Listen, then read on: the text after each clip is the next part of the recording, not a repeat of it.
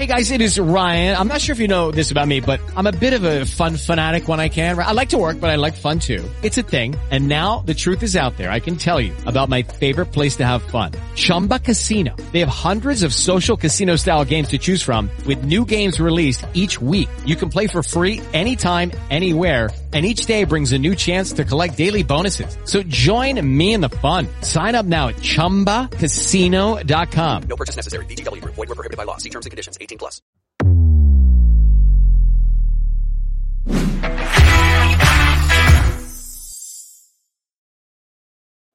Tonight on the Cover One Buffalo podcast, we are going to be joined by Evan Lazar to break down Patriots week. But first, our guys, Handsome Jack.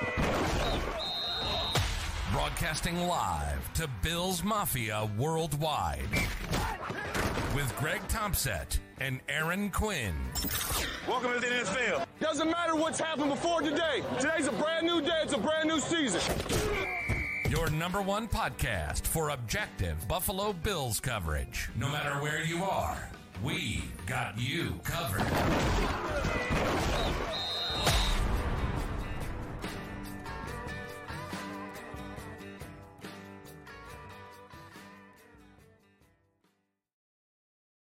Good evening and welcome to the Cover One Buffalo podcast. You are joining your host, Greg Thompson, along with my partner in crime, Aaron Quinn. Aaron, it's Patriots week. How we doing? You know, I'm doing good. Patriots week doesn't quite have the feel to it that it did. You don't get quite as many text messages as you used to? It's very quiet from my New England friends. I think they're all onto the Celtics, to be honest, the ones that I talk to. So it's not even as fun in terms of being able to talk trash or anything like that. But I understand why. And so I'm actually excited to have our guest on and sort of break down this Patriots team, because none of my friends were willing to take my calls this week and break down this Patriots matchup with me. So at least we mandated Evan to come on here. Yeah. We'll have some fun here and talk a little bit, and we can even ask him, coming from covering a team where expectations made it very, very difficult to balance things out. It's a fun way to do it, but we'll talk through. I know there's been a lot of frustration about expectations and being able to put together consistency, and I think there's always a balance between acknowledging that things can be better. There are more things that we can be doing to increase efficiency, to be able to improve consistency, but there does seem to be a lack of perspective on what we're seeing, and that there's a gap between could be even better and fire this bum. We need somebody else calling plays, and it's always tough to be able to balance that out. It's tough to balance that, and it's tough to have those conversations on Twitter or X. Like all week, we've been getting grilled for showing the EPA, showing DVOA, showing these data points that aren't just like baseless volume data, yards, and things like that. These are parts of data that have context, and we're comparing them to the league and league wide and trying to explain that, hey, well, offense and scoring's kind of down league wide all around. And so you're going to have some of these weeks, and also being able to frame it in that way, but also say like, yes, I'm not sitting here making excuses. I'm not trying to be a homer. There are things they're leaving on the table. It is not perfect. There's things to clean up. The offense is a work in progress, but while it's a work in progress, it's still good. And no, we shouldn't be asking the coach if he should remove play calling duties from Ken Dorsey or fire your offensive coordinator mid-season to hand the job over to Joe Brady, who has not really proven to be a successful NFL head or play caller. And so those are the conversations that we're trying to combat, but then it's just met with the inability to have that nuance of like,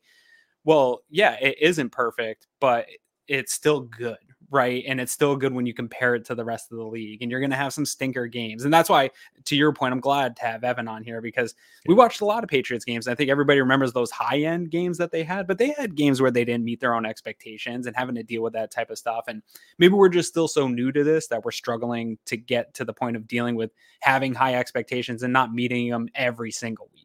Yeah. So without further ado, let's bring on our friend and frequent guest of the show, Evan Lazar. Evan, how we doing, sir? I'm doing good, guys. That was like a trip down memory lane for me just now, just listening to you guys talk about that. It reminds me of the good old days, and now we're going to talk about the 1-5 Patriots. I still feel like sometimes I'm saying it backwards, right? Like I'm supposed to be saying 5-1 Patriots, but I'm really saying the 1-5 Patriots. But I find the whole thing that you guys were just talking about more fascinating, honestly, than the team I currently cover. So I'm fun to talk about it. Well, I mean, talk about it a little bit. I mean, honestly, and it's different. I think once you do win a Super Bowl, let alone multiple, there comes a great deal more benefit of the doubt, a great deal more leash on what's going on. But you experience some of this, especially some of those stretches in between some of the Super Bowl years where a lot of questions were being asked based on what that measuring stick was. And I think you had an interesting perspective on that. Yeah, it's interesting. I go back to Brady's last year in 2019. The famous quote that he said going into a primetime game against the Lamar Jackson Baltimore Ravens was, "I'm the most miserable 8-0 quarterback in the NFL." So the Patriots were 8-0 going into that game. They had a dominant defense the first half of the season, but Brady knew deep down that it wasn't good enough, that once they got into the playoffs, that their offense wasn't performing well enough, and they had a lot of issues already with some of the stuff that they're having issues with now, lack of weapons, lack of continuity, things like that. And he knew that comparing it to even just the year before in 18, but 16 and 14 and 04 and 03 and 01, he knew that it wasn't Super Bowl caliber. Like he knew it wasn't at that type of level, and they weren't going to win a championship if that's how they were going to play. So what ended up actually happening, I think, with the Patriots over the years is that we were comparing the Patriots to the Patriots. Like we weren't comparing the Patriots to the other 31 teams in the league. We were comparing the Patriots of 2019 to the Patriots of 2018 or 2016 and saying to ourselves and on our shows and stuff, well, back when they won the Super Bowl in 16, like it looked like this, and now it looks like that. And like, those things I think will become more difficult because you do have to keep it in perspective of you're playing this season and this group of teams and this, schedule and this path to a championship. And sometimes you can get caught up in, well, what's the best Patriots team? And was this Patriots team better than that Patriots team? And then you get into this whole thing when in reality, all they have to do is beat who's on their schedule. Yeah. And sort of in that vein, when you have high end performances like that on your schedule, talk how hard, like in your day. I remember a lot of those Patriots games, especially the games against the Bills, where it would just be almost perfection on offense from Brady and not being able to stop them. But you watch back that Bills Giants game, I'm sure. I don't have historical DVOA since Aaron Schatz hasn't transitioned all the historical DVOA over yet. I was going to try to look back through some of those Patriots years. Do you remember some like just real stinker performances where shutout in the first half type of thing? And maybe in some of those runs, are there any of those performances where you were watching this Bills game being like, oh yeah, I kind of saw that from really good Patriots teams also? Oh yeah, absolutely. I mean, that 19 season is littered with them. If you want to even just go back that far, that whole season, I know they didn't win a Super Bowl at the end of the year, but that was still the Brady Patriots, and they were coming off a Super Bowl. And that entire team, all year long struggled on offense. There were other years as well. 2006 was sort of like the first year that it really happened where the offense struggled. They made it all the way to the AFC Championship game. They had a lead at halftime over the Colts and Peyton Manning in Indianapolis and lost in the second half of the game. And, their offense was up and down that year. 2013 was another big one. They had some rookie receivers. Gronk got hurt, started hurt, got hurt again, that sort of thing. And they had an up and down offense, just trying to think of like individual games. I remember in 19, they played the Eagles in early, maybe week 7, week 8 of that season, something like that. And it was just an absolute rock fight. Like it was just an absolute rock fight. Neither team could move the ball, but the Eagles weren't really expected to move the ball, and the Patriots kind of were. And they actually ended up winning the game essentially on a trick play. Julian Edelman threw a touchdown pass to Philip Dorsett in the second half that essentially won the game for them. And they had to do that because they had to find a way to move the ball. Like they really just didn't have the offense otherwise to move the ball and win that game. So it wasn't all perfect. I mean, I think that's what we all remember it by now here as well. We just remember all the perfect times and all the games where, Brady magic at the end, or, just scoring 50 points or something like that. But in general, I think what made the Patriots so great, and I think this is something that, the Bills are kind of searching for, and I think they did it, honestly, against the Giants last week. You're not going to have your 98-mile-an-hour fastball every single week. So in order to, go on a run in the postseason, especially, you have to be able to win games in different ways. Like some weeks it's going to be a shootout. Some weeks it might be a defensive battle. Some weeks you might be playing in weather. Like those are the different types of things that when you have to play 3 or 4 games to win a championship in a postseason run, it can't all be your A game all the way through. Like that's just not how it ever goes. And like the Patriots, as people know who've watched all their Super Bowls, like their Super Bowls all were close. They all took on different lives of their own. And like 18 is a perfect example. AFC Championship game against Kansas City, it's Brady, Mahomes, toe-to-toe into overtime. I think it was 36-30 was the final score. It was a shootout. Then they go into the Super Bowl, they win it 13-3, right? In like a completely defensive battle in the Super Bowl. And if you can't be able to win, different ways, then it gets really tough to string the playoff wins together in succession because you are going to run into different types of games. So you're saying we need trick plays? With Lucky Land Slots, you can get lucky just about anywhere. Dearly beloved, we are gathered here today to... Has anyone seen the bride and groom? Sorry, we're here. We were getting lucky in the limo and we lost track of time. No, Lucky Land Casino, with cash prizes that add up quicker than a guest registry. In that case, I pronounce you lucky. Play for free at LuckyLandSlots.com. Daily bonuses are waiting. No purchase necessary. Void where prohibited by law. 18+. Terms and conditions apply. See website for details. Hello, it is Ryan, and we could all use an extra bright spot in our day, couldn't we? Just to make up for things like sitting in traffic, doing the dishes, counting your steps, all the mundane stuff. That is why I'm such a big fan of Chumba Casino. Chumba Casino has all your favorite social casino style games that you can play for free anytime, anywhere with daily bonuses. That should brighten your day a little. Actually, a lot. So sign up now at ChumbaCasino.com. That's ChumbaCasino.com. No purchase necessary. VGW Group. Void where prohibited by law. See terms and conditions. 18+. That's what I'm taking out of that. That was the main takeaway. That was the main takeaway. They had some few trick plays up their sleeve. I mean, people remember like the drop in the Super Bowl against the Eagles when Brady dropped the double reverse pass, but like they always had some trick plays. Like 14 in Baltimore, Edelman threw a touchdown pass in the divisional round of that game to Danny. You guys did to us a couple times for sure too. Yeah. I remember so many games on the other end of your experience, Evan, in that just ugly, nasty games that the Patriots didn't deserve to win, and they always found a way to win and be able to go through there. And now being in a position with games like Sunday where it was ugly, and I don't know that the Bills were even the better team on the field. If the Giants execute at the end of the first half, if they execute a little bit better at the end of the game, they probably should have won that game. But being in a position where we can't appreciate the fact that, hey, they came back twice and had to come back. They came back, took the lead, gave it up again, came back and took the lead again and found a way to win is okay to survive and move along and be able to recognize that. Yeah.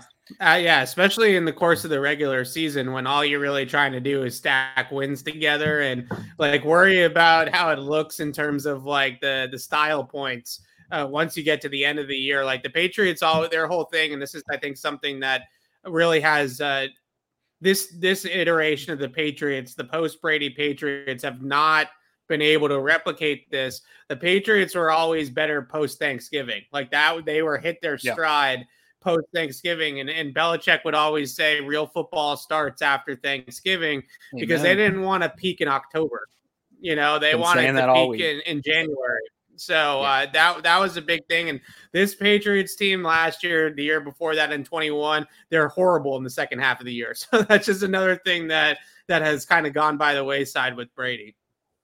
Yeah, and I think most good teams do, right? You're working through stuff. Eric Turner talks about it all the time on the offense. It's not a finished product right now. Even the defense switching over to McDermott's not a finished product. So those are great points here. Getting into this matchup, Evan, before we get into sides of the ball, though, real quick, obviously the Bills have a pretty long injury list here coming up, and we can read that off to people. But I want to talk about what's this Patriots injury report here looking like before we dig into the sides of the ball.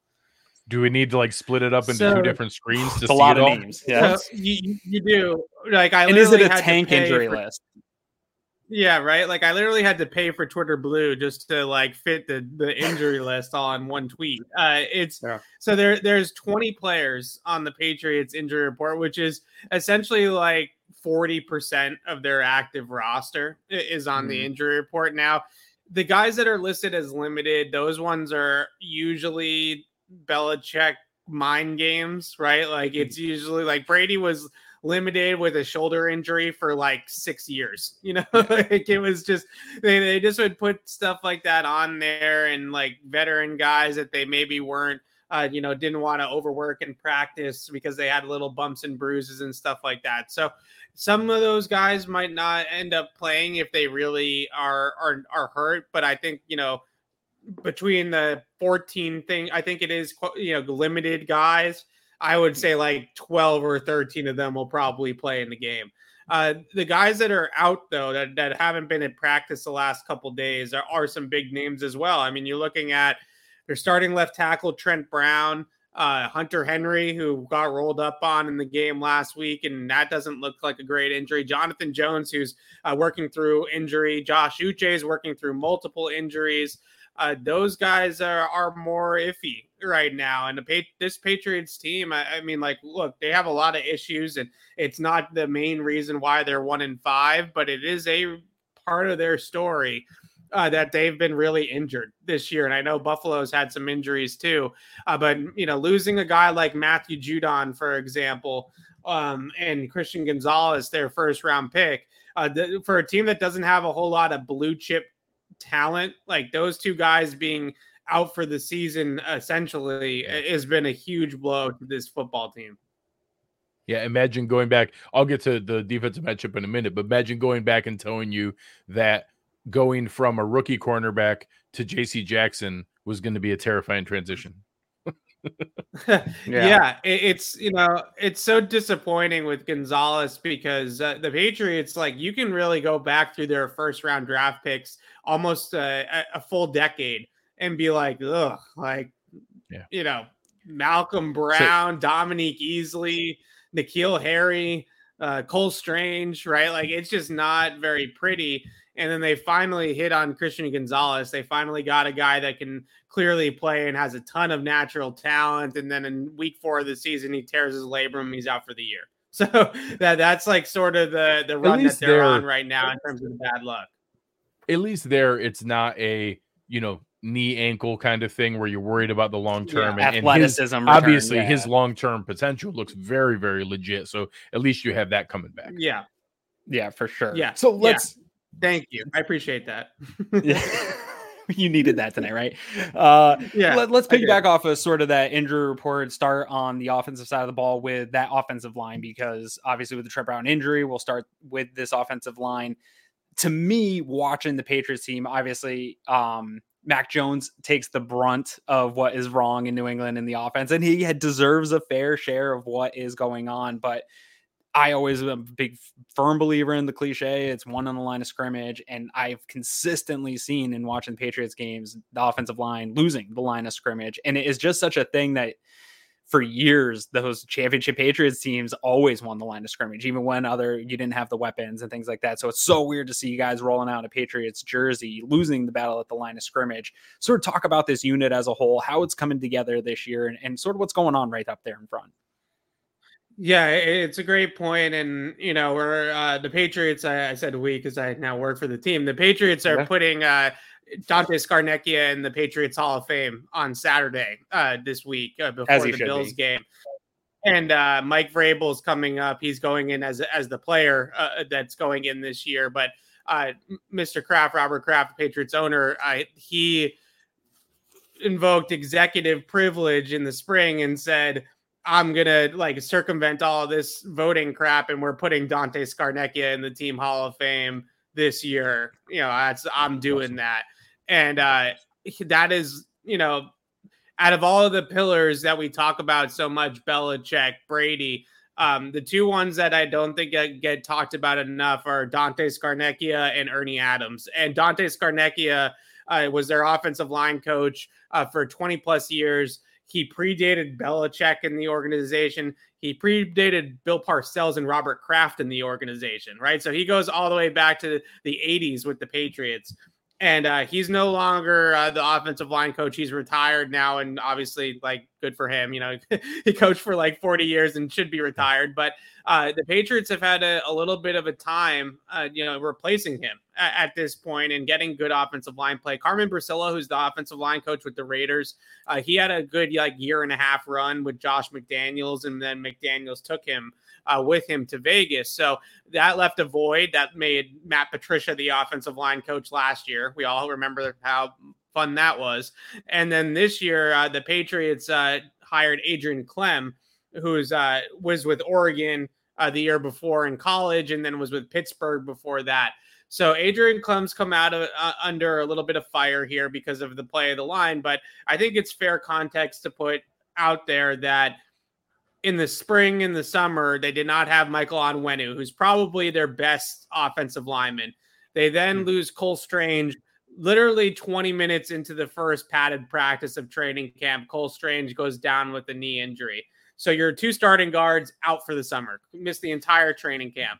So that's kind of point one. Then point two was that they had this hole at right tackle. Last year, their right tackles were miserable. They played like 4 or 5 different guys at that spot. They never found somebody that could hold down the spot. This year, this offseason, their answer at right tackle was Riley Reif, who is 34 years old and was the 6th offensive lineman in Chicago. And based off the film with the Bears last year, was over the hill. Like, just didn't really have much left in the tank. So they bring him in to play right tackle. He gets hurt in the final preseason game of the summer.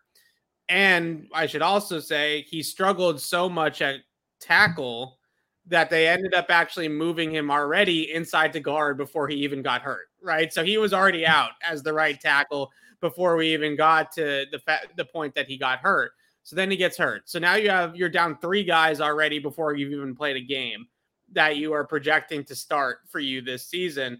And it's just been a consistent revolving door of injuries, guys in and out of the lineup, guys coming back and then having setbacks or new injuries or whatever.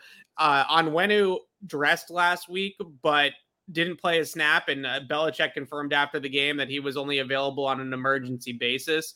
So he's hurt. Strange still hasn't played. He was ruled out before we even traveled to Vegas last weekend. Mm-hmm. And Riley Reif is back on the injury report as a DNP. So essentially what's happened with the Patriots offensive line is a combination of changing of the guard at the coaching staff level, injuries. And then I would also just say because Belichick doesn't deserve the cop-out right now, the addressing the tackle position in the offseason was piss poor. Like Riley Reif and Calvin Anderson being your 2 right tackle choices going into the season was not good enough, and we all kind of knew that going in, and unfortunately that's how it's played out for Patriots fans. So this was a negligence thing with the talent on the offensive line, and it was also just a bad luck run of injuries and just circumstances that have led us to the point where they have one of the worst offensive lines in the NFL, and I don't think that that's an exaggeration to say that. With Lucky Land Slots, you can get lucky just about anywhere. Dearly beloved, we are gathered here today to... Has anyone seen the bride and groom? Sorry, we're here. We were getting lucky in the limo and we lost track of time. No, Lucky Land Casino, with cash prizes that add up quicker than a guest registry. In that case, I pronounce you lucky. Play for free at LuckyLandSlots.com. Daily bonuses are waiting. No purchase necessary. Void where prohibited by law. 18+. Terms and conditions apply. See website for details. Judy was boring. Hello. Then Judy discovered ChumbaCasino.com. It's my little escape. Now Judy's the life of the party. Oh, baby, mama's bringing home the bacon. Whoa, take it easy, Judy. The Chumba life is for everybody. So go to ChumbaCasino.com and play over 100 casino-style games. Join today and play for free for your chance to redeem some serious prizes. ChumbaCasino.com. No purchase necessary. Void where prohibited by law. 18 plus terms and conditions apply. See website for details. Yeah, no, I think you're right. To be fair, I don't think there's a lot of tackles in the world, or even good ones, especially at right tackles. We had the same argument, even though Spencer Brown's playing good now. There was the argument for our offseason of trying to upgrade or get insurance there. And it was kind of like, where? There's not a lot of them out there. Yeah. But our answer was Jermaine Ifedi. Correct.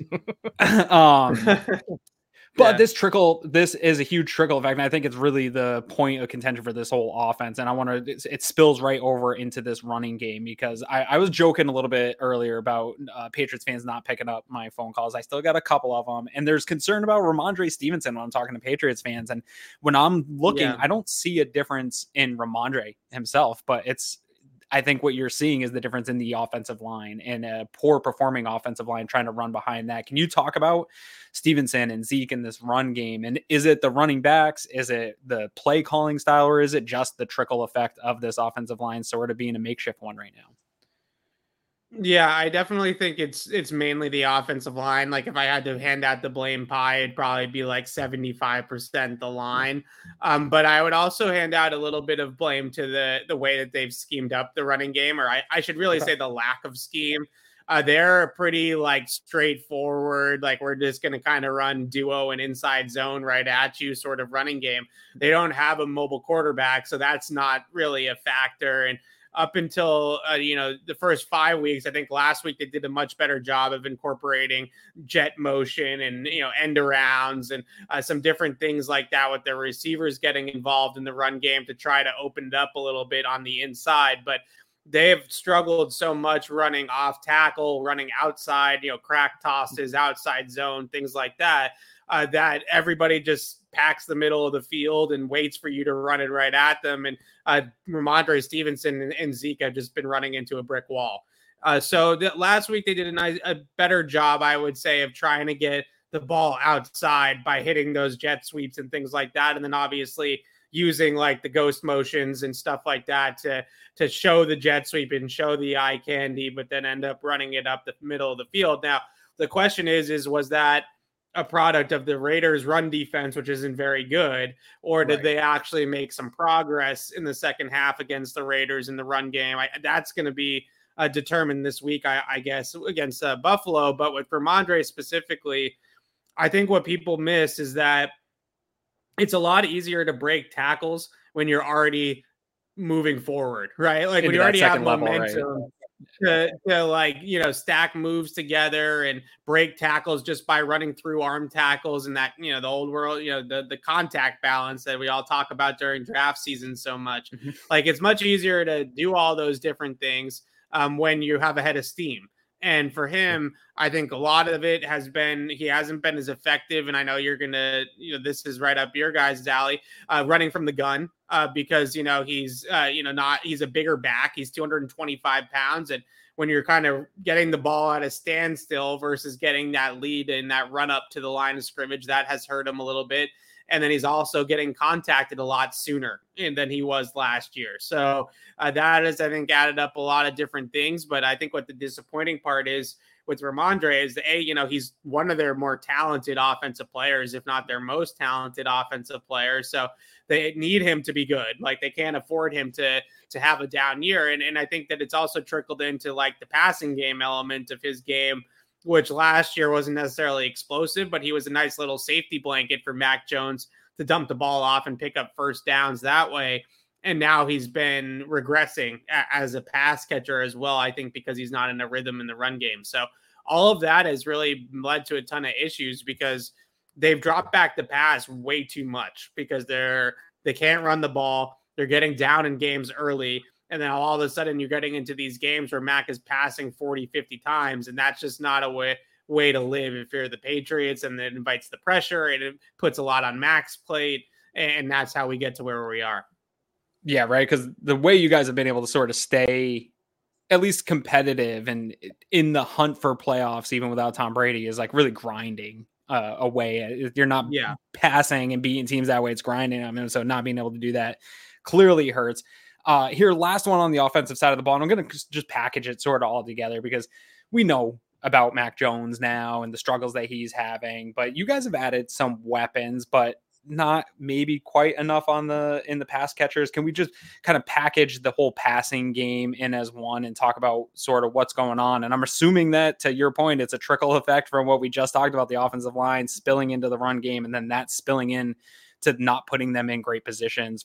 When you have a quarterback like Mac Jones getting into bad, behind the sticks types of situations aren't good. You got to be ahead of the sticks, short passing stuff.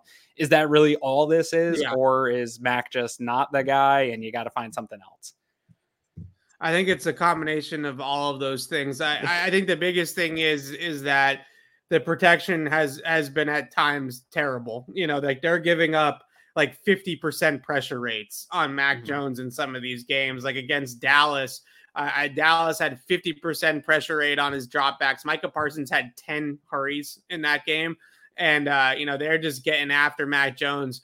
And I think that's a big thing. Like, he's not a Josh Allen type quarterback that's just going to run out of pressure and then like make some, ridiculous like off platform throw and make things happen.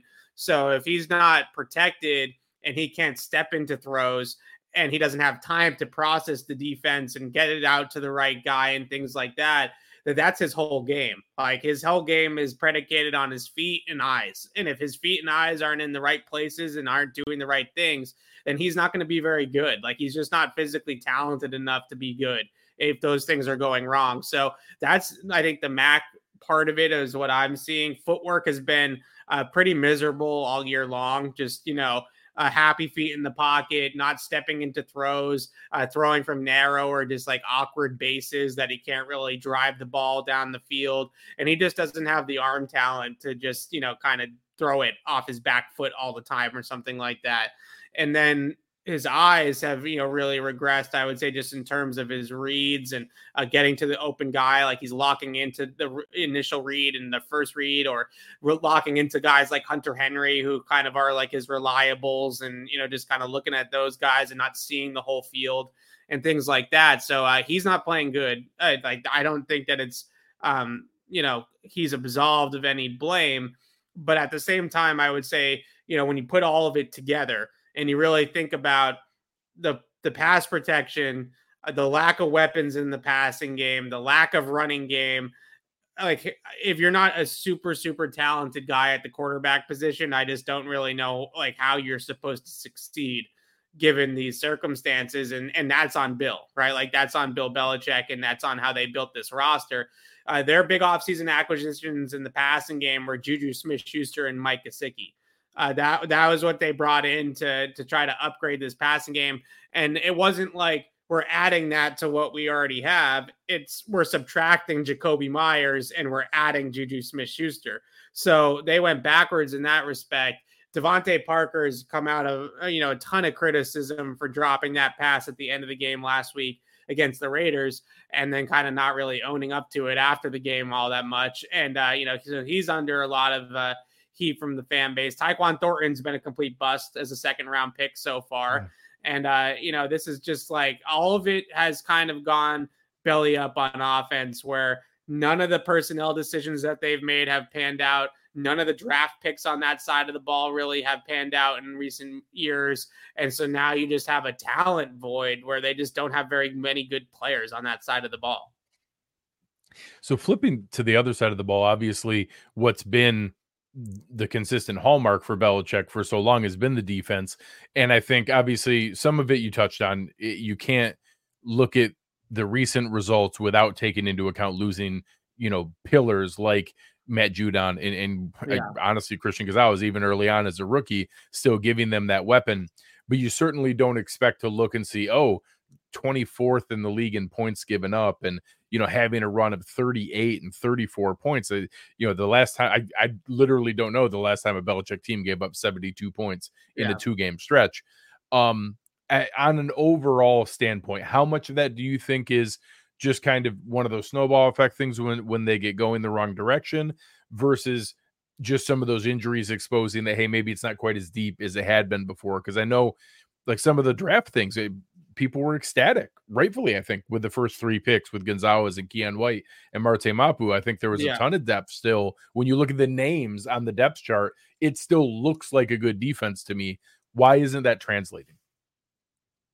Well, I think that, in general, what's really happened in the last couple of weeks is Matthew Judon gets hurt in Dallas, is going to be out for a long time. My guess is that Matthew Judon's not going to come back this season. Like if the Patriots somehow miraculously go on a winning streak and they're back in playoff contention and it's December, he might come back. Like that's sort of the rumors right now, but they're probably not headed in that way. So why bring him back to be on a 2-9 football team or something like that late in the year? But when Matthew Judon got injured, their pass rush has just completely disappeared with Judon. First 4 games of the season, they had 10 sacks, like a 38% pressure rate. Now in the last 2 games without Judon, they've only had 2 sacks and a 27% pressure rate. So their pressure rate has declined by 10%. And it's not because of a lack of trying. Like they've tried to blitz, especially Derek Carr and the Saints. They blitzed like almost 50% of the time and didn't get home. Like they just didn't get any pressure on the quarterback. So they no longer have like any one-on-one winners besides Josh Uche, who's having a little bit of a slow start. So it's really just a tough time in terms of generating pass rush. And then when you look at the secondary, it's pretty much the same group as last year, but there's a big, JC coming back, I would say what it was last year and what it was in 21, like that, it's pretty comparable in terms of the talent now with JC back in the mix, JC Jackson. But they're missing a big one, and that's Devin McCourty, who retired, obviously, at the end of last year. His last game was the game in Buffalo last year. And when he retired, they didn't really have and this kind of goes back to some of the Belichick GMing, missteps. They never drafted a free safety to have waiting in the wings for Devin McCourty's eventual retirement. So Devin McCourty retires. They're a defense that loves to play single high post safety, and they don't have a post safety to play single high anymore. So it's like, now what do? You're putting guys like Kyle Duggar and Jabril Peppers, who are really box safeties and play better closer to the line of scrimmage. They have to be 12 yards off the ball at the snap of the play now because they're the new Devin McCourties. And so they've given up a lot of plays that I think that if Devin had been there, especially at his peak, but even, late career Devin, they might not have given up as many of those deep balls that they've given up so far this year, just because he would have been there, right? Like he would have been in the right spots. And those guys are good players, but they're not necessarily familiar with playing that spot in the defense. And so they look a little bit lost back there at times. So that's been huge in terms of the secondary. I think what's disappointing about the defense is that they're still okay defensively. They're like 12th or 13th in DVOA on defense. Like they're not a terrible defense, but I think everybody was hoping and expecting that they were going to take that next step to that, kind of like how Cleveland has this year, where they, with Gonzalez, they were going to kind of be dominant on defense. And now they're just sort of okay again. Belichick will keep them like in the upper part of the league still. Like that's one side of the ball he still has a good feel for, but they're not going to be the dominant defense that they needed to be to win enough games to be like a playoff team or something like that. And I think one of the things that strikes me is the flashes, the excitement, the buzz, specifically around Keon White and Marte Mapu in training camp and in the preseason seemed to match. Like they were buzzy names in the draft. I think that the Patriots got a great value on White, and then, kind of surprised people. Marte Mapu was a name floating out there for everybody, but then they snag them. They get Gonzalez obviously at a great spot. Then you hear all this buzz in training camp and in preseason. Gonzalez obviously right off the bat in there as a day one starter. I'm a little surprised, especially with some of the names ahead of them getting snaps. Why haven't we seen more playing time from White? And has Mapu played barely at all? Yeah, so Keon White was going to play a lot more, and that was what the coaches told us, that once Judon went down, they were very candid about the fact, especially Gerard Mayo, that Keon White was going to have to play more. So he did play more the week before against New Orleans. He's really not. It hasn't translated yet for him. I think that a game's still moving pretty fast for him, and things like block recognition, pass rush plan, gap integrity, which is really important in the Patriots defense. Like they don't want you doing, your own thing. Like they don't want you freelancing in this defense where you're running past the quarterback or you're shooting a gap to try to make a play behind the line of scrimmage, but then you're leaving that gap open if it doesn't work. Like those are the types of things that they allow like a Judon to do. But if you're a rookie trying to get into Bill Belichick's circle of trust, that's not something that they're going to really want you to be doing too often.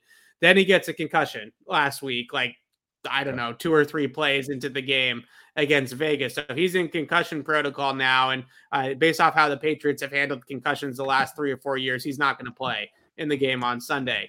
With Mapu, he didn't play. He went from some playing, games he's been a big part of it, and then some games barely any snaps.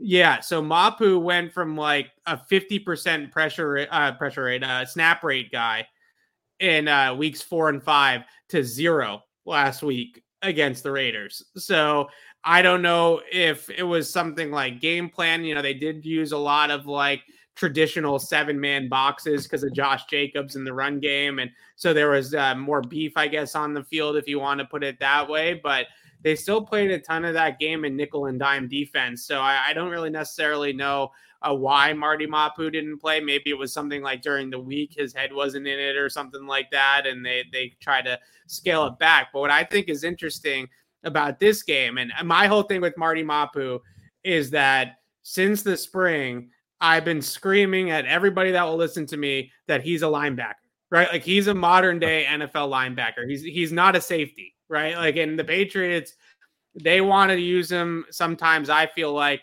kind of like a Kyle Duggar or, Patrick Chung, like as like one of those safety hybrid players. And I'm like, no, like that guy is a linebacker. Like that's a missile downhill linebacker that can play in coverage because he's, smaller, more athletic.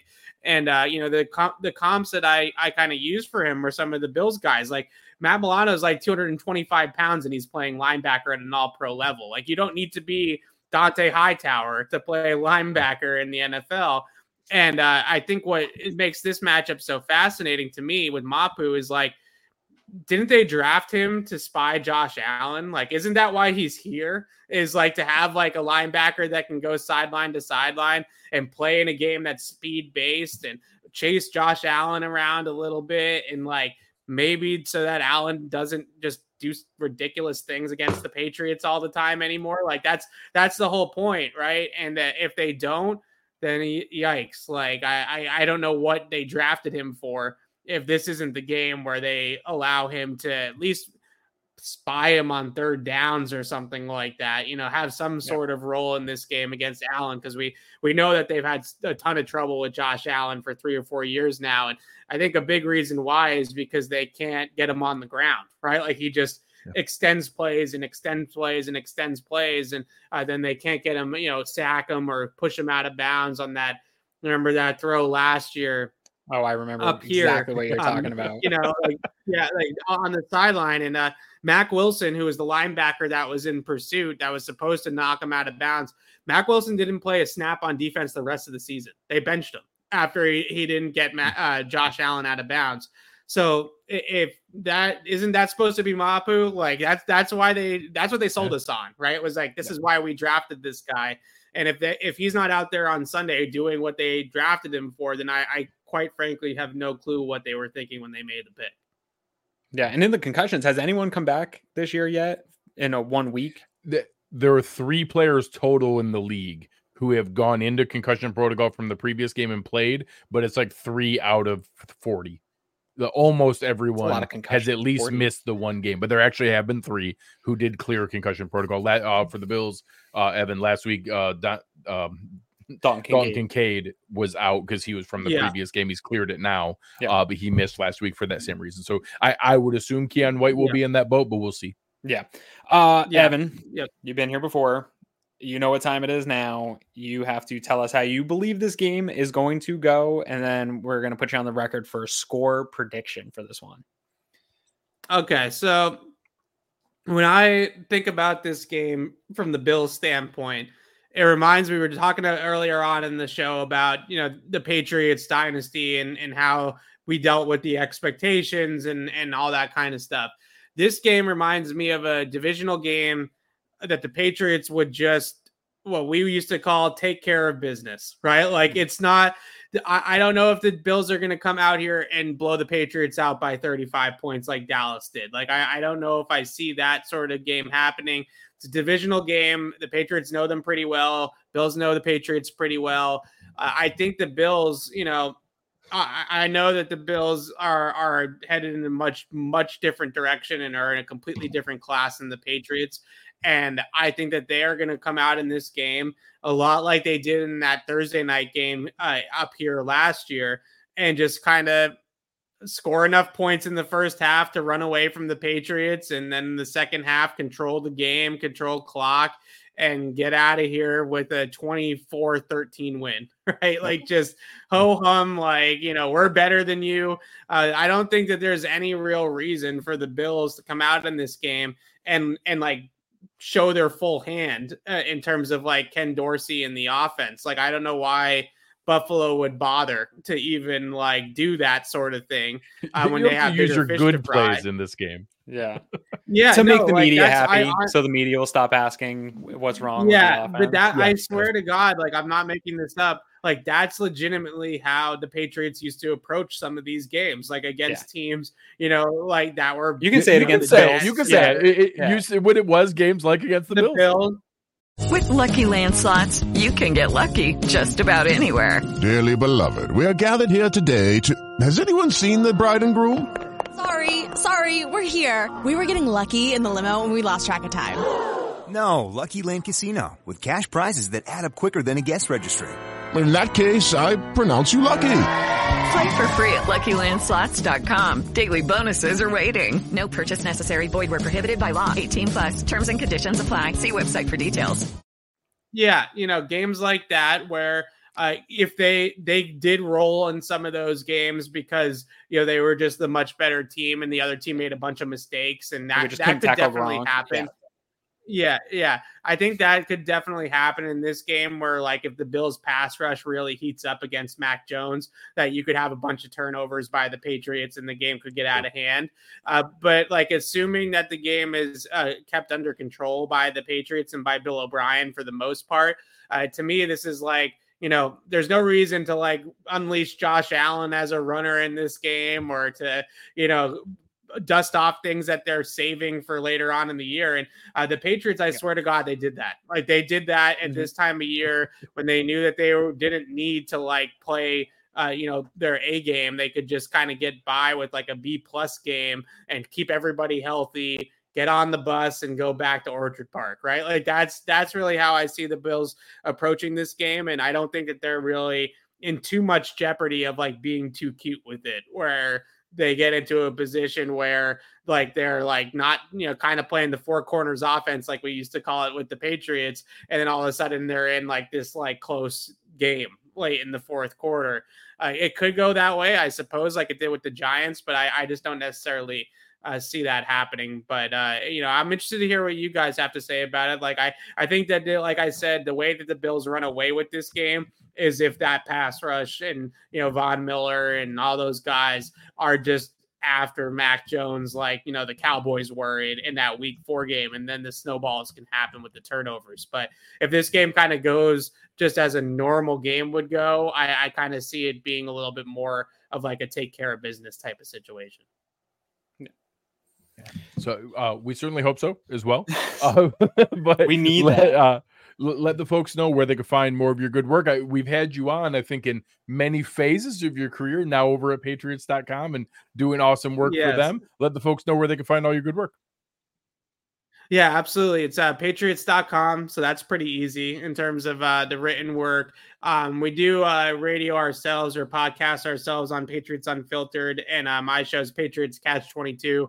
We're on tomorrow from noon to 4 live, but then you can also get them as podcasts as well. So if you want to hear, more Patriots matchup talk and how this game looks from our angle, give us a call, shoot us an email. We'll get you guys on. And we'll talk to you. But I think, this last thing, I wanted to, like, Buffalo fans, I think, should know that no single Patriots fan is like being naive about this team right now. Like, the Patriots are in a bad way. And, this is going in a direction of like a complete and total blow it the F up and rebuild the entire team if this continues. So I'm afraid for this game a little bit on Sunday. Like, I do think that this could be another, Dallas Cowboys Saints situation if the Patriots let this thing get out of hand.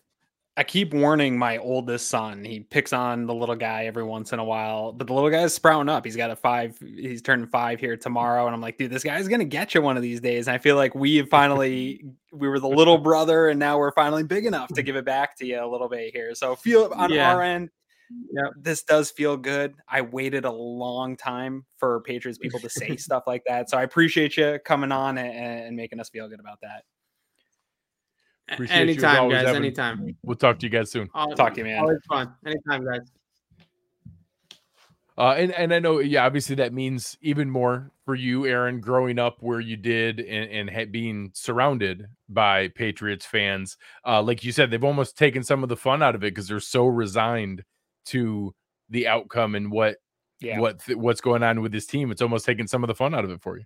It definitely has, because I wasn't that guy, right? During the 7-win Bills years and the trend that I was always like, there's 9-10 wins in this schedule. We can hang with you guys and stuff like that. So I always had that false sense of optimism where that's not baked into their DNA. There's the Boston, they're so spoiled and entitled with titles across all their sports that if things aren't to a certain standard, they just go over to whatever.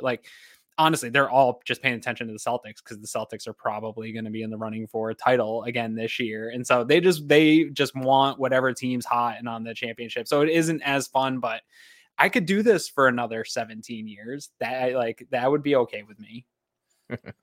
Yeah, I would. I think I could get used to it. I could get used to it. Oh, for sure. So, obviously there's been a lot of angst and frustration in the fan base. I think that,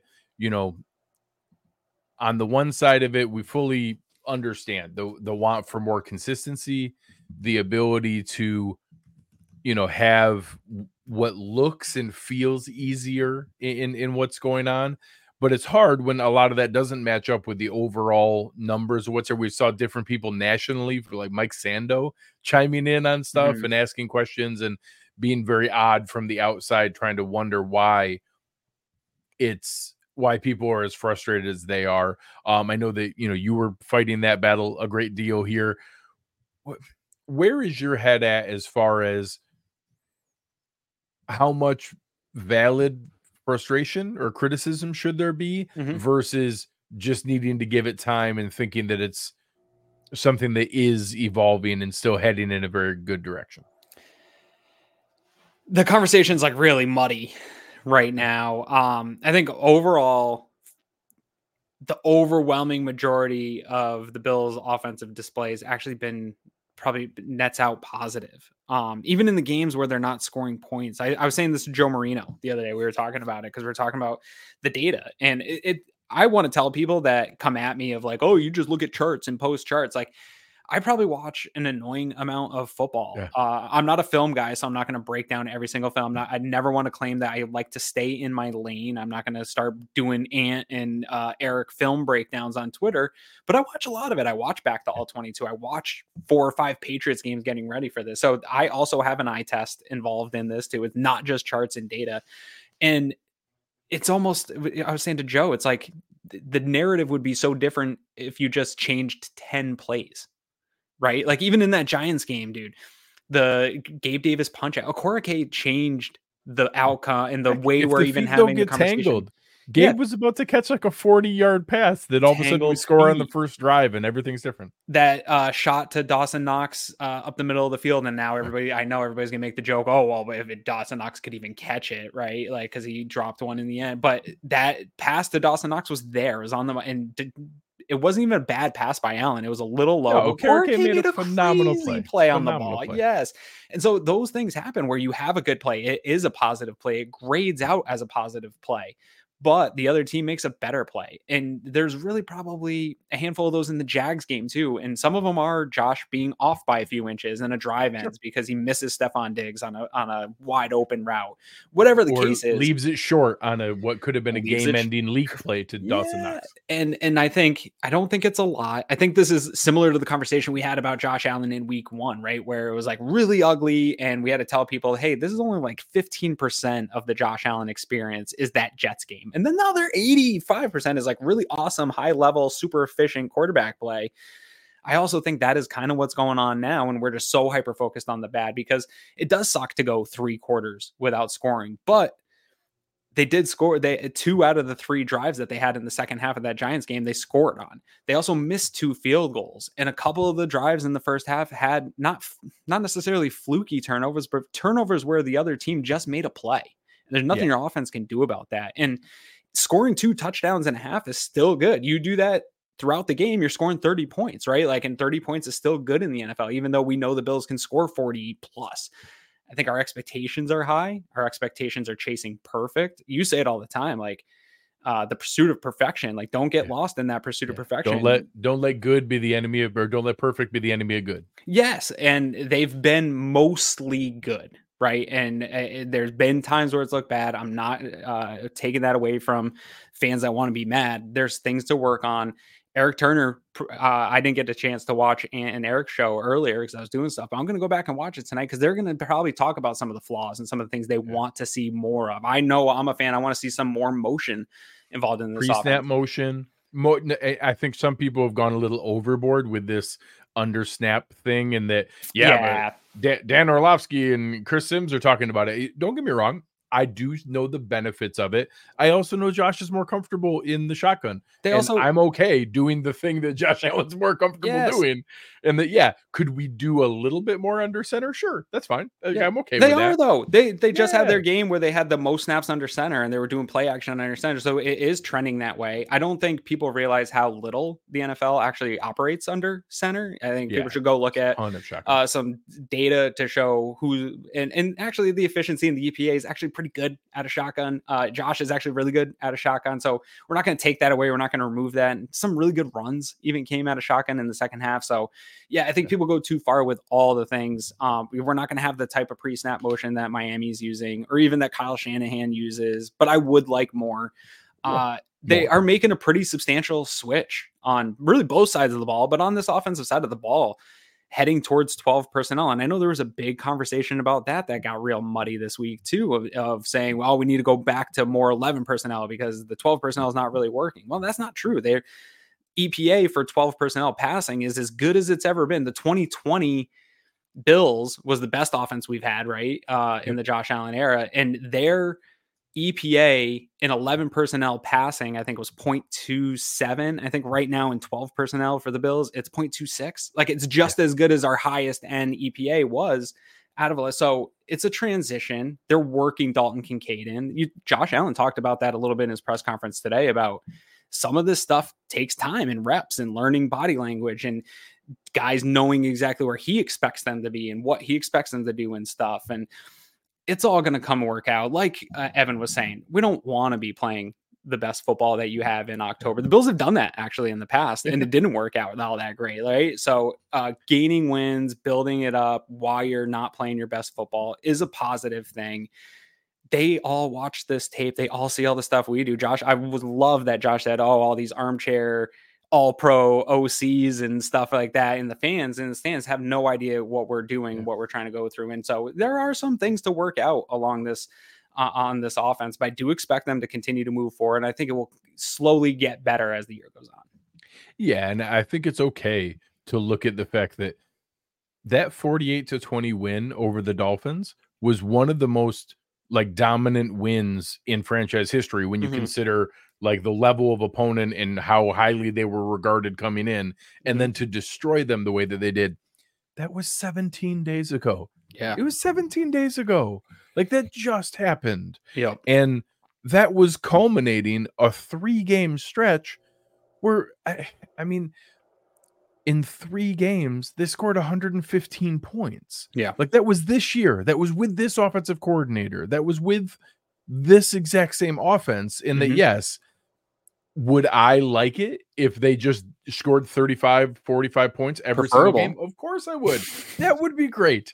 I would love it if we scored touchdowns in every single quarter of every single game and just kept pulling away from teams over and over and over again. That would be awesome. You and I joke about it sometimes. That's why I don't care about college all that much, because that's what happens at college. Yeah. When you play Furman and you play Georgia Southern, you just blow teams out all the time. Well, guess what? In the NFL, the other team is filled of 53 professional athletes who are very highly paid to do their job. So it doesn't happen like that every single week. So yes, when we come in here and a really good defensive coordinator who had the entire week preparing with the guy who basically created our current offense, am I shocked that Wink Martindale all of a sudden had a pretty good game plan because he worked with Brian Daboll that whole time? No, I guess it's not shocking that they figured out some creative ways to do that and some things to do it. So other, before we get to the next segment, I know there was a comment made in one of the press conferences that Giants players had said something to the effect of like they knew who the Bills were based on tape. They were who we showed or something like that. They didn't show anything different.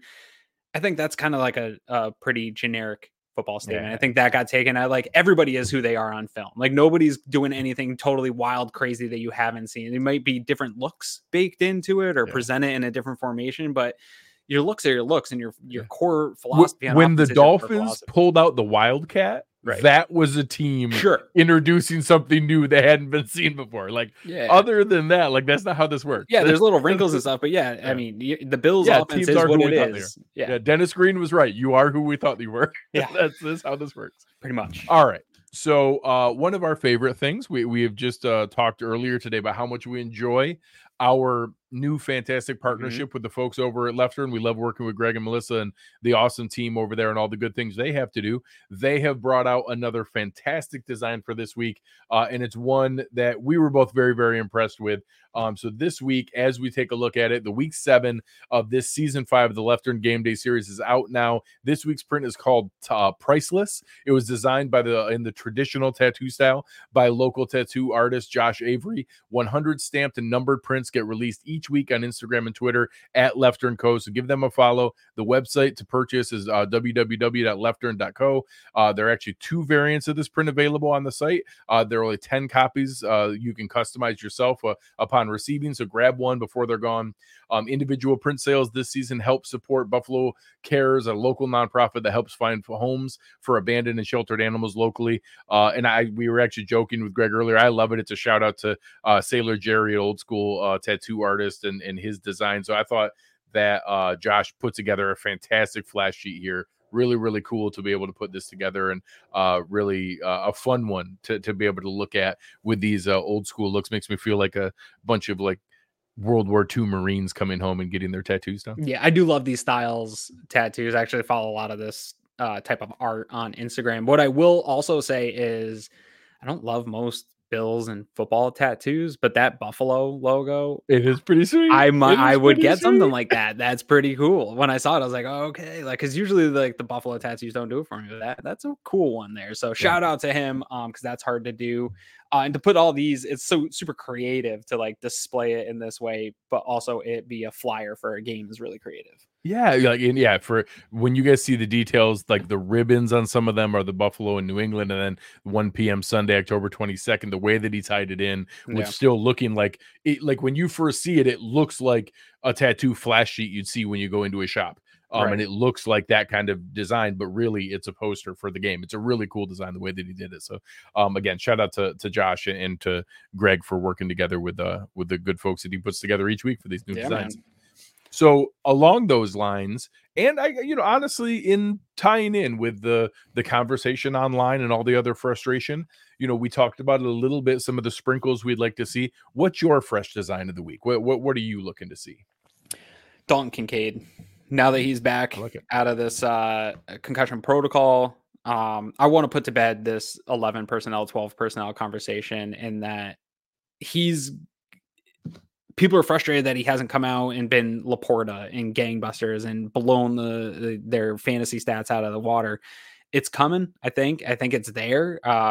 Eric has shown a number of times where I don't know where in the progression Dalton's supposed to be, but Josh made another great point this week that a lot of the progressions in this offense, Stephon Diggs is the first progression, and Stephon Diggs is open pretty much all the time. There was that Rookie Watch put out a video of Deontay Banks, who I like Deontay Banks, and I think he's a really good player. I think he's going to got a bright future. But it was like a 30-second clip of just Stephon Diggs beating him in coverage and being totally open, and a few of them Josh missed and stuff. But we're getting so frustrated that there's only one ball to go around. Everyone, for years, people were like, you got to force feed Diggs. And now they are giving Diggs all these looks and force feeding Diggs. And it does take away from the ability for a guy like Dalton Kincaid or Dawson Knox or Gabe Davis to get the type of touches, and really impacts Hardy and Sherfield, who we thought were going to be more part of this offense. But this coming week, I do think with the matchup against this type of defense, I don't think they have the athleticism with some of the guys that are hurt and banged up. And like he said, not being able to have that necessarily single high safety back. I think that you can stretch the seam and do some things with Kincaid in 12 personnel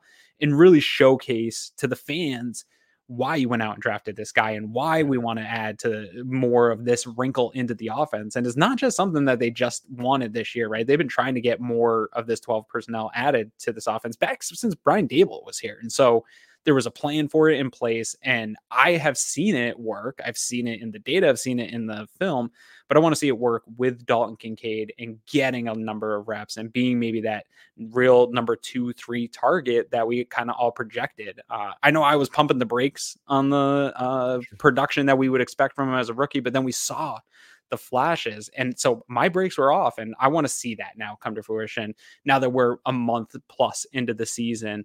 Get him going. And I think that would qualm a lot of the frustration and anxiety that people have that this offense is broken and things like that if they were able to get him involved. Yeah, I think that's spot on. And I was curious, Steve Noble here asking if it was going to be a call up of Andy Isabella on Sunday. I was wondering if that was maybe going to be your fresh design of the week. Yes. I muted Andy Isabella's name both on Twitter and in my head, so I apologize. So I think Kincaid is a great call. And I think I want to see even more of a lean in to the run game. I think that especially in a game like this where, you know, Evan was right. We don't need to see. I do think, and I think some people have told themselves that we've gotten rid of Josh running the ball, and all we've done is chosen when to use it, and that there's been a conscious decision that, hey, 17 games of Josh running the ball is too much risk, and we don't need that. We need Josh to be able to run the ball in the playoffs, and if he's there and healthy, we'll let him do that then. But the difference of the value we get in him running the ball versus the risk of what can occur when that happens isn't a trade-off. So being in that kind of position, I think that we need the other players to continue to run the ball. We're seeing the best running back production that we've seen in the Josh Allen era. And I know some people have thrown out different trade things of needing to go after people. And you know, I think that's fine. We saw the rumor of signing Leonard Fournette with the Damian Harris injury. And I get it. But that was linked to maybe Ty Johnson. They were worried. Correct. There was a rumor that Ty Johnson was going to get claimed off the practice squad. So I don't know if that's an indicator that Ty Johnson is going to get called up for this game, maybe as a third running back. But honestly, the combo of James Cook and Latavius Murray have looked really good. Latavius Murray has no right to look as explosive as he does at 33 years old. Like, he's still a shot out of a cannon on some of those runs where his acceleration at his age and size, 6'3", 230, how does he get going that quickly to get up to speed? It's really impressive. And James Cook continues to look really, really good. So I want to lean in even further there. The more we do along those lines, the more impactful that the play action can be. We know that we're good at play action either way, but there's just so much more benefit downfield when you get those safeties to suck up. Evan talked about the fact they don't have a true center fielder. They're asking two box safeties to play center field, and that's the exact kind of thing we want. Run at him, get him to bite up on play action, hit Gabe Davis, maybe called up Andy Isabella on a deep bomb for the game to be able to see where it goes. Or maybe Dalton Kincaid's first touchdown. There we go. On the running game, as people know, the people that watch the show, my neighbor or my mailman Charlie and I were having a conversation here this week. He's a big James Cook guy. Shout out Charlie. Just like producer Chris. Started the same vein, been telling me James Cook's got to get more and more. I was kind of pushing back a little bit. Like, I love Cook. I love everything he's been doing. But my thing was like, I also want to see Murray get more, right? So where are you in terms of that split and load management here as the season goes on? Because I want to see both more. And I don't want a 50-50 split necessarily, but like, I think have the way Murray's playing also gives you that load management so that Cook doesn't have to be a bell cow and take more additional carries and hits than he needs to, so that he's ready late in the season when you need run game even more. Yeah, I think that, right now on the season, James Cook has 75 carries, Latavius Murray 31, Damian Harris 23. So it's not quite like 75-25, but it's close to that in the percentage that he has in some of the games here. I think that James Cook should be the lead back. James Cook should be getting the most touches. I don't think it's crazy that we could, have it be closer to 60% or high 50s, like what we saw with Devin Singletary for many seasons, where he was. I think it's where both of us kind of projected that this could go. And I think right now, if you had told me that James Cook was going to average 60.5 yards per game, I would have been shocked. I would have been, that's putting him on pace for 1,000-yard rushing season. I don't know that I thought he was going to get 1,000 yards from a rushing standpoint. So I think that he's still doing some good things. He's, getting, it's 23 yards per receiving game. So he's on pace for another 400 there too. So, I mean, right now, James Cook is on pace for like a 1,400-yard season from scrimmage. That would be higher than any Devin Singletary season as a Buffalo Bill. So I think he deserves that. He's still running at a very efficient rate. He's still making very good plays. I think it can be a little more balanced. I don't want to shift it and have him not be the full primary back, but I think 75-31 is a little bit more than what we need it to be. I think that could easily be, even if you took 9 of those and it was, 66-40. Sure. That kind of mix between him and Latavius Murray. I think just a slight shift like that. I wouldn't mind Murray getting a few more touches just to keep Cook fresh and to continue to be as explosive as he is and still be that lead back. And not even fresh in games, Murray has earned it. Fresh for the season, right? For the long haul. So the names that got thrown out there, people like, Leonard Fournette is Latavius Murray is straight up better than Leonard Fournette. Anybody who was excited about that, we have the good version of what people think Leonard Fournette is right now. We have that. Latavius Murray is the good version of what you think Leonard Fournette is. Latavius Murray is already better than Leonard Fournette is. If they're going to do anything crazy, I know I had kind of joked around about it looking at the contract, and I believe Joe Marino had said it on his show. If Tennessee, who is now 2-4 and in last place, and Ryan Tannehill's hurt, if they are going to make Derrick Henry available, I would be interested. I would want to find out more information about it. I looked, it's about $5.3 million for the rest of the year. Some of these other deals that have happened with other teams, the other teams eat a great deal of the money to get the better draft pick. If Tennessee makes it that it's not a big financial hit and it's a 4th round pick for Derrick Henry, is that I don't think it's a need. It's not a need. I don't know. They have to have. I think right now Cook and Murray are doing very, very well. Yeah. I would be hard pressed not to be interested in. Well, we could add Derrick Henry.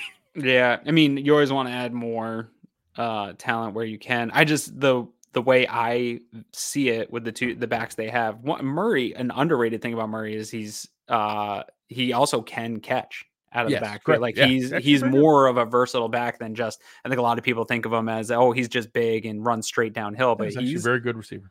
he's a good receiving back. And so I think he gives you that flexibility where if you were in a pinch and needed him to start a game, like you don't have to change your offense that much for a guy like that, where I do think a Derrick Henry, as talented as he is and what he can do, and obviously his body of work, you know what he's capable of doing, what he's going to do. And your offense kind of has to just run the way that Derrick Henry runs, and you can't do necessarily all the things that James Cook can do or that you can do with Latavius Murray. And so I think that puts you maybe at a weird spot in this offense where, you get this tool, but then it's real specific. And when he's in, it maybe feels like you're showing your hand a little bit. That's just the first thought that pops into my mind. But I wouldn't turn down talent. No, of course. We'd figure out, like, we would be going crazy and excited and figuring out a way to make it work. But obviously they don't need for that to happen. It's just a name that has been floated around there. I know Austin Gale actually mentioned we could talk to your brother. He was his dream trades. I think his dream trade was Derrick Henry to the Ravens, but it was Jalen Johnson to the Bills. Getting Bears cornerback Jalen Johnson. I'd be more interested maybe in addressing some of what you've lost on the defensive side of the ball, even though defense still looks good. I wouldn't mind adding a linebacker to the mix. Obviously, another now one tech D tackle, another coverage linebacker, another, even if it's not a starting corner immediately, another corner who can step in and play and isn't. So we're bringing back Levi. We're bringing back Levi Wallace. Is that what we're saying? You want to know what? Yeah. Yes. Like that is actually the ideal kind of player that I would for Pittsburgh. Not crazy. Doesn't even like. I do think he would start. I think it'd be him and Benford that would start. Probably. But like, would just be like, hey, a good, steady, the floor. You just keep the floor. Dependable guy to be able to be in there. Because everybody brings up like Patrick Surtain. Of course, we like. Yes. Do you think we should go trade for a 23-year-old All-Pro? Yeah. Oh, that's a brilliant idea. I would take two. Person. Maybe there's two of them we could go get. Hey, the Jets are struggling. Maybe they'll trade us Sauce Gardner. Yeah. This idea that Patrick Surtain is available is so patently absurd. It's crazy. Like, he's untouchable. Like, not at those elite positions. Like, he is arguably the best cornerback in the NFL on a rookie contract. The Broncos have so many problems trading him away. It's like the Family Guy mystery box thing is like, we could have Patrick Surtain, or you could take the mystery box. The mystery box could be anything. It could even be Patrick Surtain. Yeah. Like, it's come on, people. That one isn't happening. Yeah, you got to look at the more closer to the bottom of the barrel. But it's about, you don't need the top end guys, and the Bills aren't going to make those types of moves for top. I don't think. I think that Mike here, Dante Jackson is right there with Levi Wallace is another guy. One. He was a free agent target when we were looking at potential free agent. He's the kind of guy that I could see being a feasible piece. Jalen Johnson from Chicago is actually probably even slightly a tier above Levi and Dante Jackson, but those kind of guys where they come in, they start, it makes it so Dane Jackson is now again a really valuable depth piece, but doesn't have to be a starter, and we feel really good about where that is. And Dane, with that, these injuries are the ones that scare me maybe the most. The types of, not scare me the most, but like, you don't know when plantar fasciitis is going to stop flaring. Like, you can do treatment, you can do a bunch of stuff, you can hit it with steroids, whatever. Some guys are totally fine, and then, Mike Lucas, the Athletics, saying that there is no, if Patrick Surtain did get moved, it would be for the Jalen Ramsey trade. When Jalen Ramsey went from Jacksonville to the Rams, it was 2 firsts and a fourth. Yeah, there's no chance he goes for less than that. So if it's 2 firsts, a second, and Kyer Elam, that's the kind of trade it would be. To be able to trade for Patrick Surtain. And even then, I don't know that they would do it. And then once you get him, he's going to want $25 million a year. Correct. Because he's the best cornerback in the NFL. Yeah. Yeah, no, I think it's unrealistic. Those are premium positions. Yeah, of course. If we can trade for him, by all means. I would give up 2 firsts, a second, and Kyer Elam to get him because he's the best cornerback in the NFL. Yeah. I think they would still turn that down. Yeah. Here's the other thing, like, this was another conversation I was having with Mailman Charlie. I don't know that the Bills need high-end cornerback play. Yes, it would be nice. Obviously, we want high-end, but what they really need are raising the floor of guys like Levi Wallace or Dante Jackson that can come in and play within the scheme. I think they have so much trust in the scheme. They are going to play it how they play it. If you just have guys that fit that mold, I think that people like Sean McDermott and Butler can get more out of less than maybe anyone else in the NFL. And so in terms of asset management, yes, I would do it too, Greg. But I think that this is a position they can kind of patch together and figure out with less. And I would say T-Dobbs here asking about a killer nose tackle. I am going to trust the man that posted it himself. Daquan Jones said he's going to be back. I'm going to trust that he's going to be back. If you want to read an interesting article, Kyle Trimble over at Banged Up Bills actually laid out really good detail of the timeline and how reasonable it is. Not reasonable, how possible it is that Daquan Jones would be back for the playoffs. I'm going to put my faith and hope in that Daquan Jones can continue his breakout career season in the playoffs this season. Hopefully he's not just drinking that Von Miller optimism. Von Miller Kool-Aid. Yeah. All right, we got to do some predictions. Yeah, quick. I got to give shout out to some. I wish I knew who it was. Someone posted a reply on Von Miller's thing saying, if we were looking at the Earth destroying meteor barreling down on the planet, Von Miller would tell you everything's going to be okay and we're going to play on Monday. Yeah, that meteor ain't touching us. Who went first last? I think you. I think it's your turn. It's my turn. Real quick, Carl did do a super chat here asking if we're worried about the injuries. I will say I'm not yet because today was a walkthrough, so it's hard to know how conservative they are with those things. I will monitor that as the week goes. Obviously, Ed, Rousseau, and Dane not getting work today is something to monitor, but I won't be worried until I see later in the week. Yeah, the Ed one is definitely on my radar. Being new with the foot or with the toe. Groot looked good to me. Like I assume that's monitoring his foot injury. Treatments. We're going to see a lot of that for a couple weeks. It could go on, especially in the early of the week practices. But the Dane Jackson one is concerning to me. This is one part that Mailman Charlie's not going to like to hear. He was mad at us for dumping on Kyrie Elam a little bit, but I don't want to see Kyrie Elam continue to be rolled out there as a starter right now. I like Dane Jackson and Benford for this defense. And so his foot continuing to be an issue. I hope it doesn't flare up throughout the week here, and him being limited is good. But I want to see him trending towards playing again, and maybe Kyrie Elam still gets that start.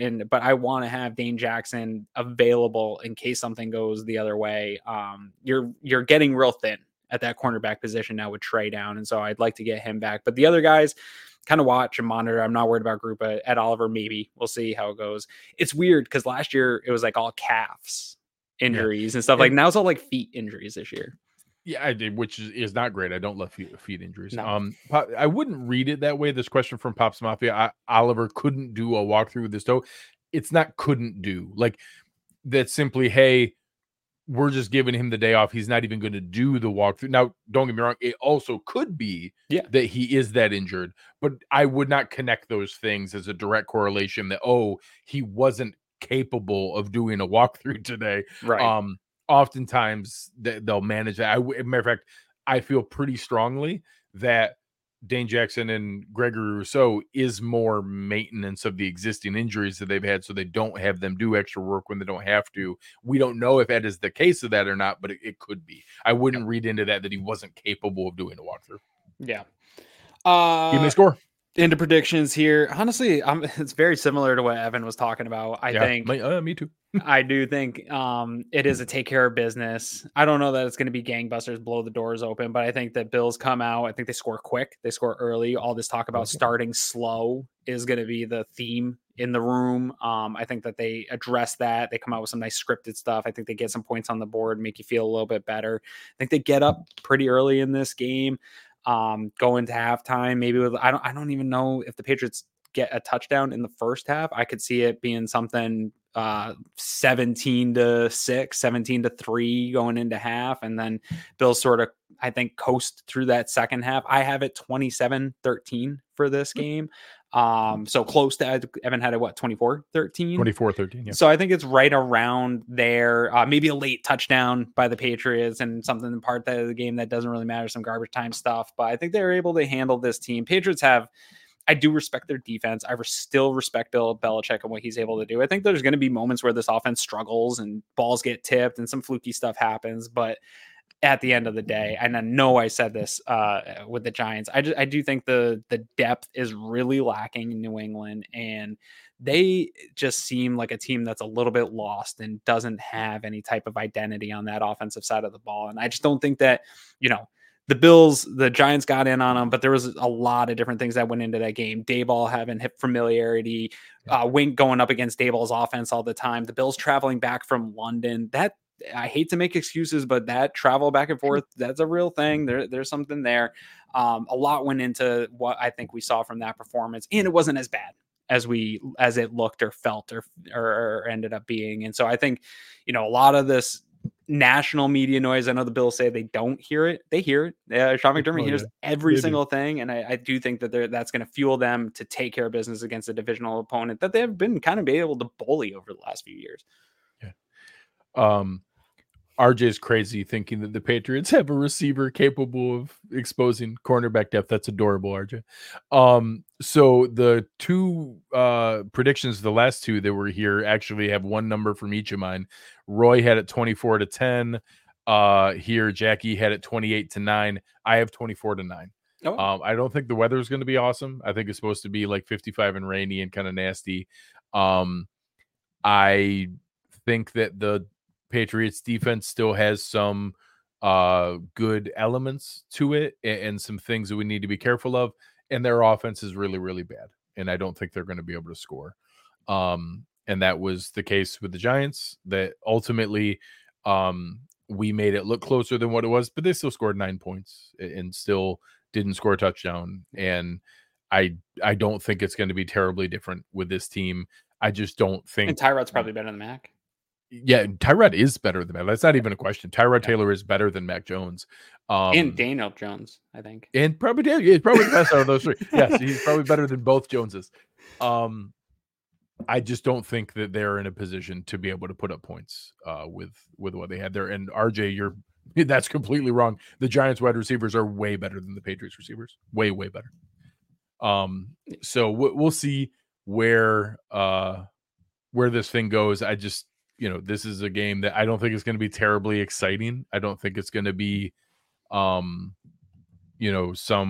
barn burner that we're, going back and rewatching years later. I think it's going to be like what Evan talked about, kind of a take care of business game. They're going to do what they need to do. I don't think it's going to be I don't think it's going to be in question like this Giants game was. I think they're going to be more controlling than what this last game was. And they'll move on, find a way to win, and get ready for the next game. Yeah. Yep. All right. One last thing. So all of you that are in here watching, we do ask you guys to give us a like. It really helps a lot. Make sure you press the like button on the way out. And I know many people ask us for the best way to help us, and that's to sign up to do One Pass. Many people ask us the best way to support us here at Cover One, and that is to sign up to become a Cover One Pass member. That contribution helps give us the access to all the data and information we use to create the content that you love. And I think most importantly, brings you into our community of insiders. It's a great community based on Slack. I know a lot of people don't want to be on social media anymore or be in on those conversations. We bring all of it to you right in our great community of educated fans. And most importantly, you get access to our content creators. Even better than that, everybody loves merch. You get awesome t-shirts, a cool decal, and a letter from the Cover One team signed directly to you. All for $60. That gets you the entire season, next year's free agency and draft. $60. Click the link in the description. Cover One Insider. Become one today. All right, Aaron. Any final messages for the people? Let's just try to be nice to I know I come off certain ways. I'm passionate and I believe in the things that I believe in and things I see, but I'm okay with everybody also having opposing opinions, and I understand the frustration. We said it on the post-game show, the angst of nervous mafia and stuff like that. I know I get frustrated with that, but this team makes you feel that way. I understand why people are frustrated and want to yell and want to point fingers at stuff, but we're all on the same page here. We all want the same things. We all want this team to be good and enjoy wins. And let's try to keep it nice and be nice to each other. That's my only advice. Yeah, I would love for a game that's more comfortable. I think even if it is some of the scores that we talked about, 24-9, 27-13, 24-13, those kind of things, just be a comfortable, easy win where everybody's feeling pretty good. Don't get me wrong, would it be cool if we have another perfect game and it's 48-13 like the playoff game was? Sure, that would be great. But just be a comfortable, easy win, get ready to move on, take care of business, Don't have it be in doubt. Don't have the Patriots have the ball with a chance to win the game late in the game, that kind of thing. Just be out of reach and comfortable. And I think everybody will be in good shape, and we'll go from there. This is the biggest a Buffalo Bills team has been favored in New England since before Drew Bledsoe. It's all the way back to the Kelly, Thurman, Bruce Smith days prior to Drew Bledsoe. Back in 93 was the last time the Bills were this big. They're an 8.5-point favorite in Foxborough. We're going into one of the, traditional powerhouses of the NFL, the most dominant franchise in the league the last 25 years. And we're an 8.5-point favorite. That's pretty cool. That is fun. Yeah. All right, guys. We appreciate you very much. The chat was awesome tonight. Shout out to producer Chris Kepner for helping keep all your comments flowing on the screen. But on behalf of Chris and Aaron Quinn, I am Greg Thompson. You've been listening to Cover One Buffalo, and we are out.